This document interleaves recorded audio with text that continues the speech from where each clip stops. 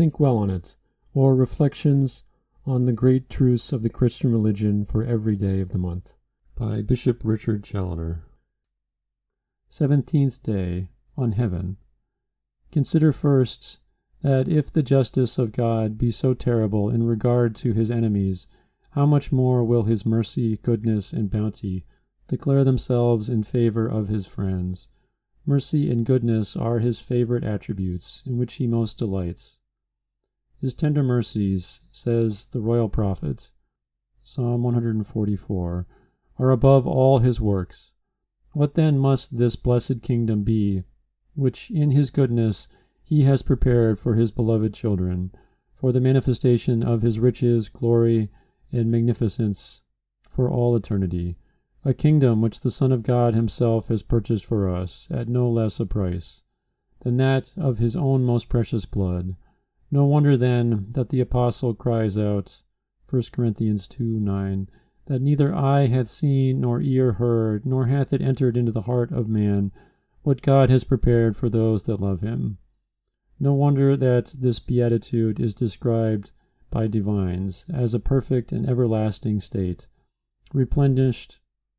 with all that is good, without the least mixture of evil, a general and universal good, filling to the brim the vast capacity of our affections and desires, and eternally securing us from all fear, danger, and want of change. Oh, here it is that the servants of God, as the psalmist declares, Psalm 35, shall be inebriated with the plenty of God's house, and shall be made to drink of the torrent of his pleasure, even of that fountain of life, which is with him, and flows from him, into their happy souls for ever and ever. Consider, secondly, that although this blessed kingdom abounds with all that can be imagined, good and delightful, yet there is one sovereign good, in the sight, love, and enjoyment of which consists the essential beatitude of the soul, and that is God himself, whom the blessed shall ever behold face to face, and by the contemplation of his infinite beauty are set on fire with seraphitic flames of love, and by a most pure and amiable union are transformed in a manner into God himself, as when brass or iron in the furnace is perfectly penetrated by the fire, it loseth its own nature, and becometh all flame and fire. Happy soul, what can be wanting to complete your joys, who are in perfect possession of God, the overflowing source of all good, who have within and without you the vast ocean of endless felicity? O the excessive bounty of our God, who giveth his servants, in recompense of their loyalty, a reward so great and good, which is nothing less than himself, who is the immense joy of angels. Oh, shall not that suffice, my soul, to make thee happy, which makes God himself happy? Consider, thirdly, the glory and beauty of the heavenly Jerusalem, which the Holy Scripture,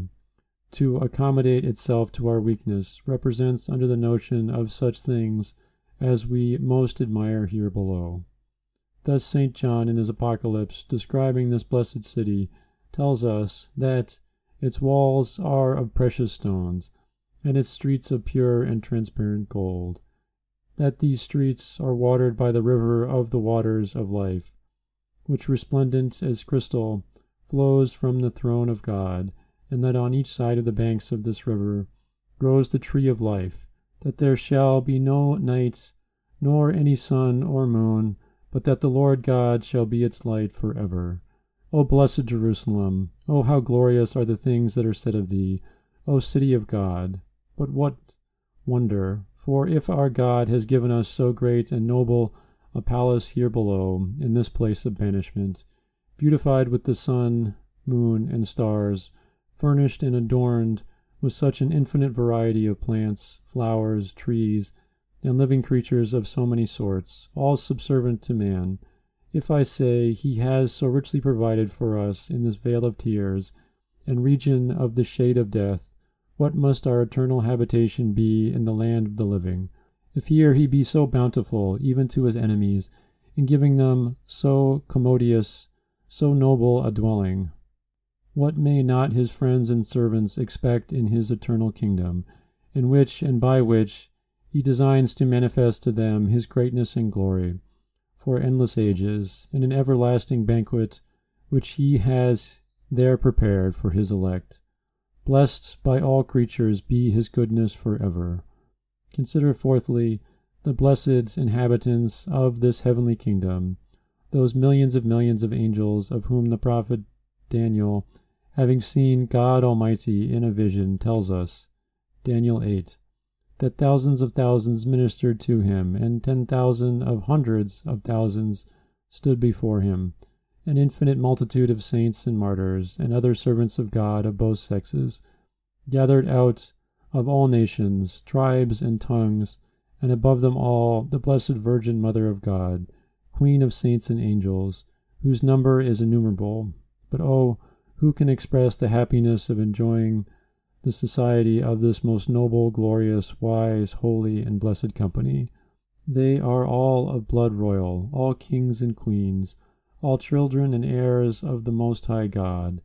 ever beautiful and always young, crowned with wreaths of immortal glory, and shining more bright than the sun. Their love and charity for each other are more than can be conceived. They have all but one heart, will, and soul, so that the joy and satisfaction of every one are multiplied as manyfold as there are blessed souls and angels in heaven. By the inexpressible delight each other takes in the happiness of all, and every one of the rest. O Christians, let us then imitate their virtues here, that we may enjoy their happy society hereafter, and with them eternally sing to our God the immortal canticles of praise in Zion. Consider fifthly, that what renders the joys of heaven and the felicity of its blessed inhabitants completely great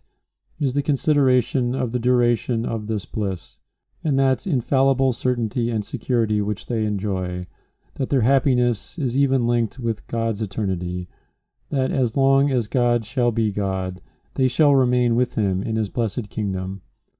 O my soul, how pleasant, how delightful is it to look forward into this vast eternity, and there to lose thyself in this happy prospect of endless ages.